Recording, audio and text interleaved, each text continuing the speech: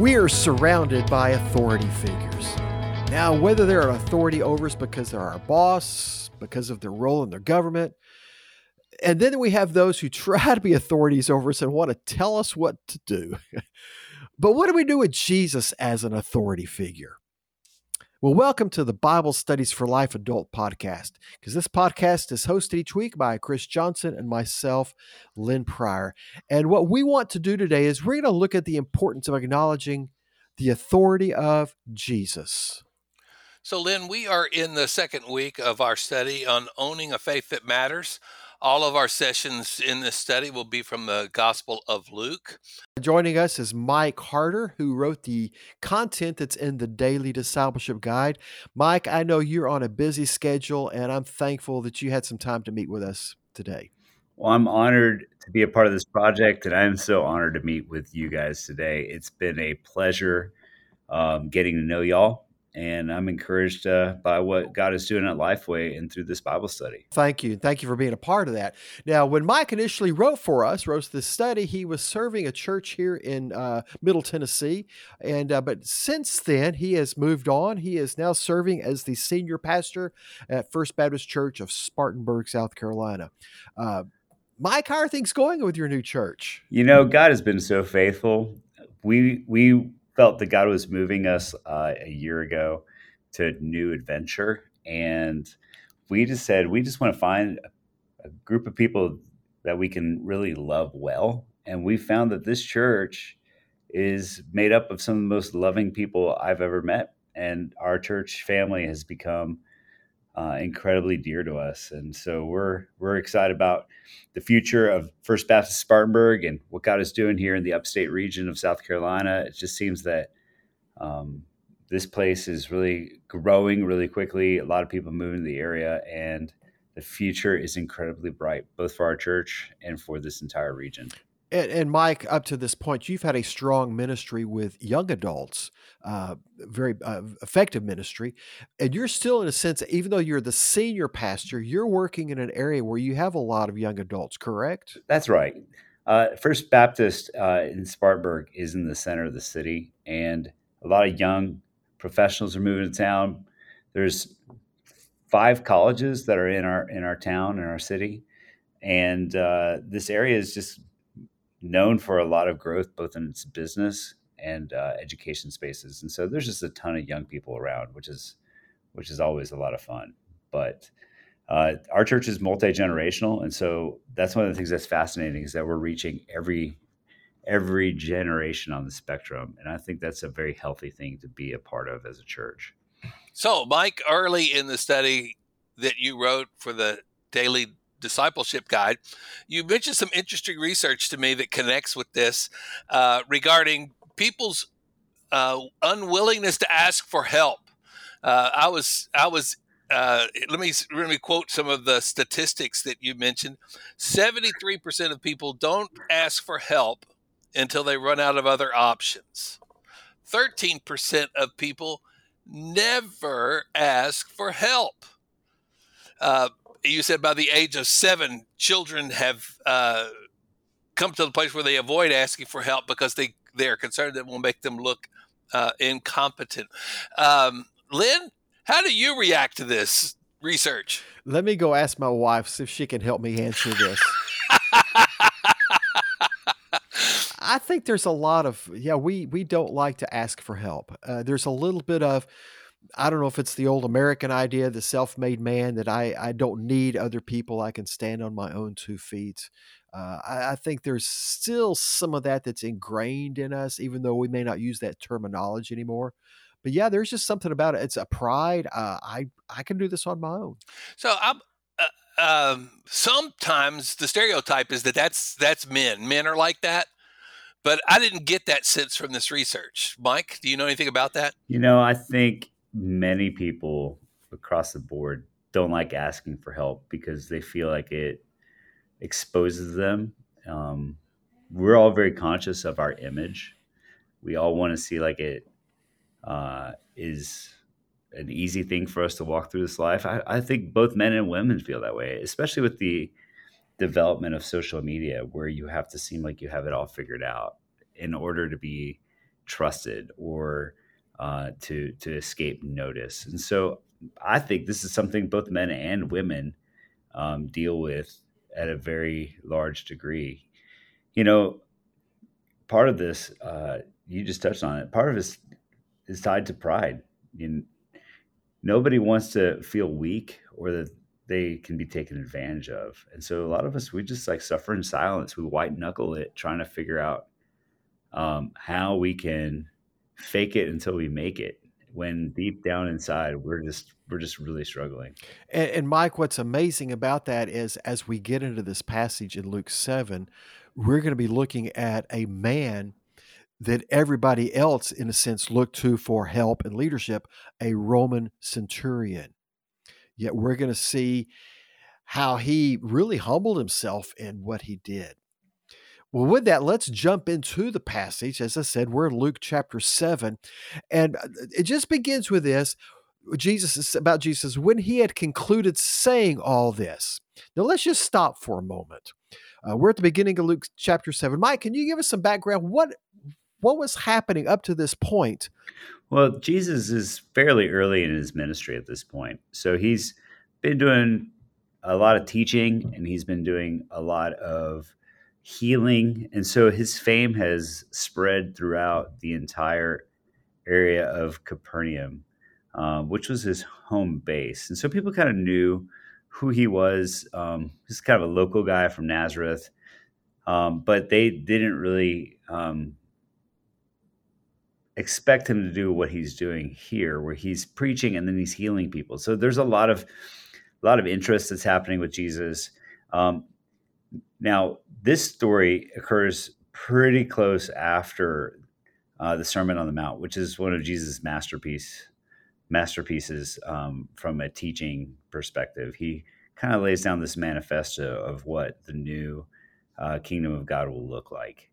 And in it, he invites people to a different kind of living, one that trusts him with all of their heart and life. He tells people not to worry about tomorrow because you don't know what tomorrow's going to bring. He tells people to trust God because he's a good father. So he's got a lot of teaching on the very nature of God, and then also God's care for people. And so you can't help but wonder if the centurion was in attendance and he heard some of this, or he got a report from some of his soldiers or some people that he knew that worked there. But either way, a centurion usually would tell people what to do, not ask people to do things for him. So the request is fascinating because, the centurions were an occupying force. A man like this usually was somebody who's over an entire region or was a very influential person in a region. And so he didn't have to ask. He just told people. But here he humbles himself and asks Jesus for help, and he acts in a very different way than what you would expect a centurion to act. Very true. Well, let's see what happens here in Luke chapter 7. When he had concluded saying all this to the people who were listening, he entered Capernaum. A centurion's servant who was highly valued by him was sick and about to die.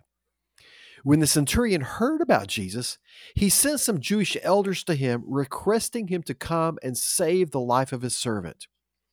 When they reached Jesus, they pleaded with him earnestly, saying, "He is worthy for you to grant this, because he loves our nation and has built us a synagogue." So this is the introduction to the story, and it gets right to the heart of the matter. He recognizes that his servant is sick, needs help. He can't do anything about it, so he calls on Jesus.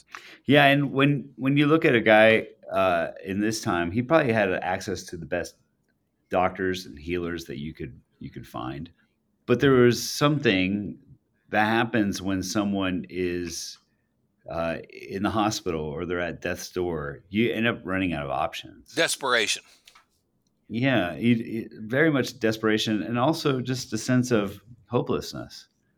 That's why I love what you find here with Jesus, is that he's someone who brings hope into the equation. He's the kind of person that not only by his words or his actions brings hope, but Just even the concept of who he is brings hope. And there's something that Jesus brings into this story where the centurion is willing to humble himself and go outside of his faith background or whatever framework he was operating in as a centurion to say, I need this man from the middle of nowhere who has no earthly power and no medical training. I need this guy to come help me. And Jesus is willing to do it. I think that's one of the fascinating things, is that Jesus breaks a lot of customs to even help this man.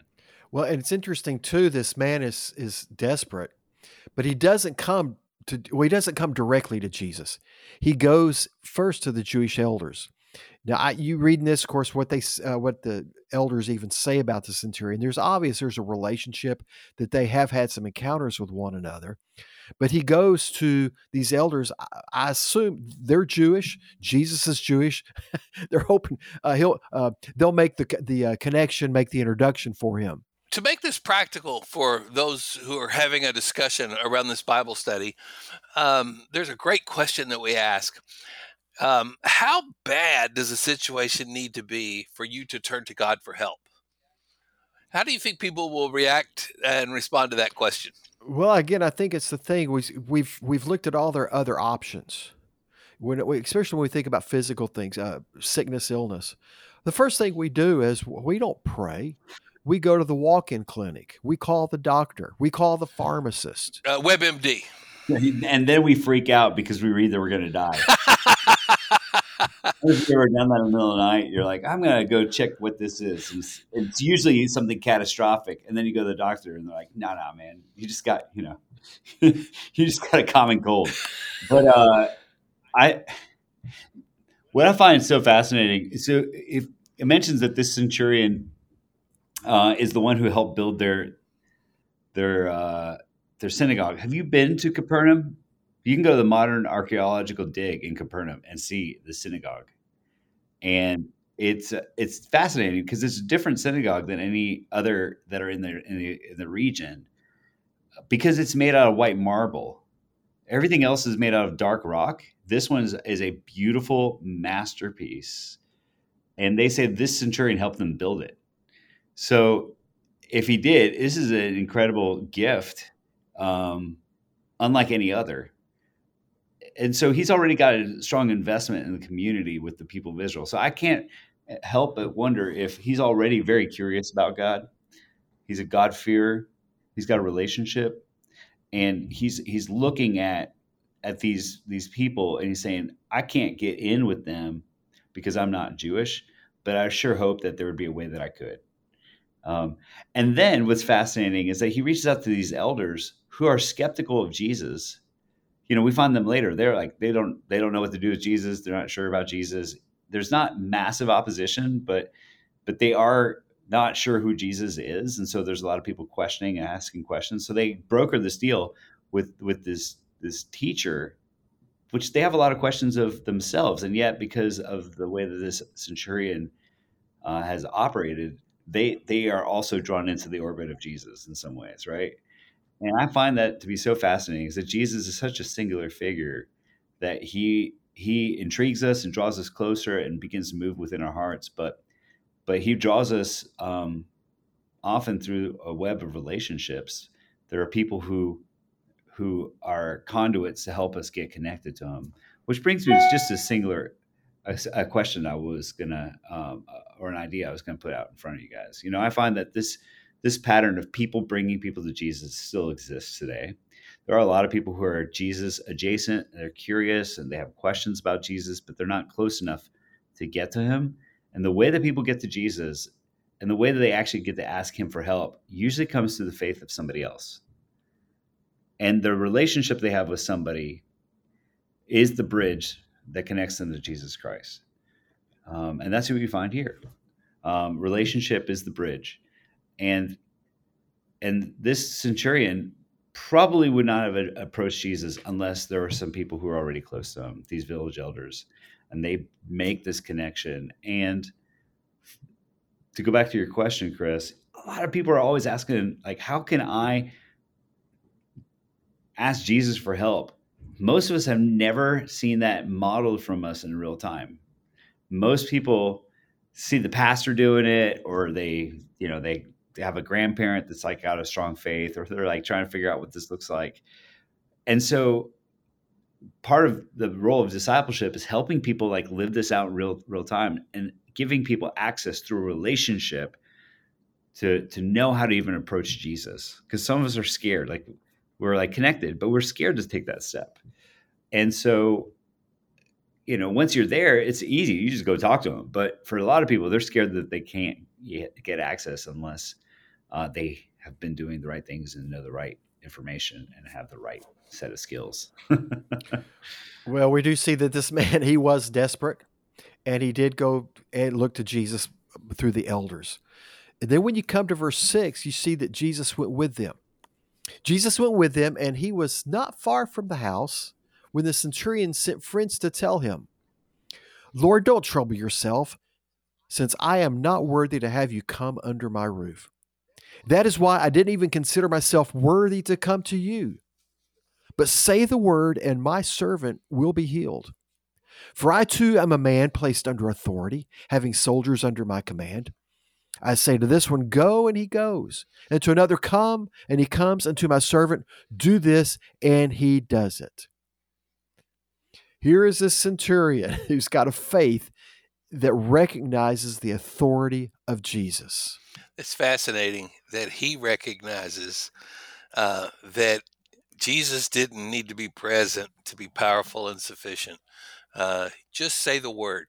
That's amazing. I mean, he didn't even have to. He didn't do a spell. He didn't have to touch the guy. Just simply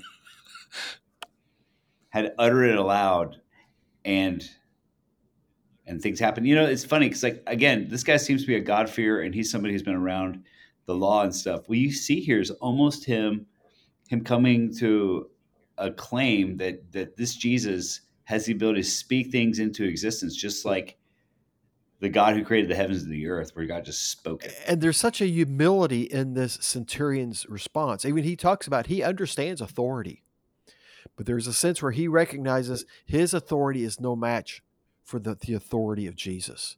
So people in authority in our world have a great deal of difficulty, it seems to me, and I think this would be for all of time, because of pride, because of position. This is the last person that you would expect who would understand that. But probably the best leaders are great followers. People who, again, people with power and authority, best leaders are the ones that recognize that they too have to submit to others' leadership and involvement in their lives. Well, that gets to the principle, the biblical principle of servant leadership, that we lead by serving. Well, we see too that as the centurion has given this response, Jesus is pleased with his response. Verse 9, Jesus heard this and was amazed at him. And turning to the crowd following him, he said, "I tell you, I have not found so great a faith, even in Israel." When those who had been sent returned to the house, they found the servant in good health. It's fascinating that he's saying that the person who has exercised the greatest faith is someone non-Jewish. That it is someone who is a Gentile, who has expressed faith in a way that pleases Jesus and amazes him. Yeah, and he's saying, faith is outside of the law. Like, you don't even have to keep the law to have great faith, which a Jew would be like, what? Faith is keeping the Torah and making sure that you're abstaining from anything that God said you can't do. This dude is having a greater faith than me. And Jesus is basically just tying a direct line to Abraham. The faith is expressed in the fact that he acknowledged the authority and, in that sense, the lordship of Christ. And I think that's a question for all of us to ponder is, how can people tell that Jesus has authority over my life? How do I express that faith in the lordship and the authority of Christ? So this has been a great podcast, great conversation. Mike, thanks for your input. Thanks for writing for us. And we appreciate so much you taking the time. To those of you who are listening, thank you for listening to our podcast. We hope this has been helpful. We hope this is a great springboard for you into this session. And we hope you have a great Bible study this week.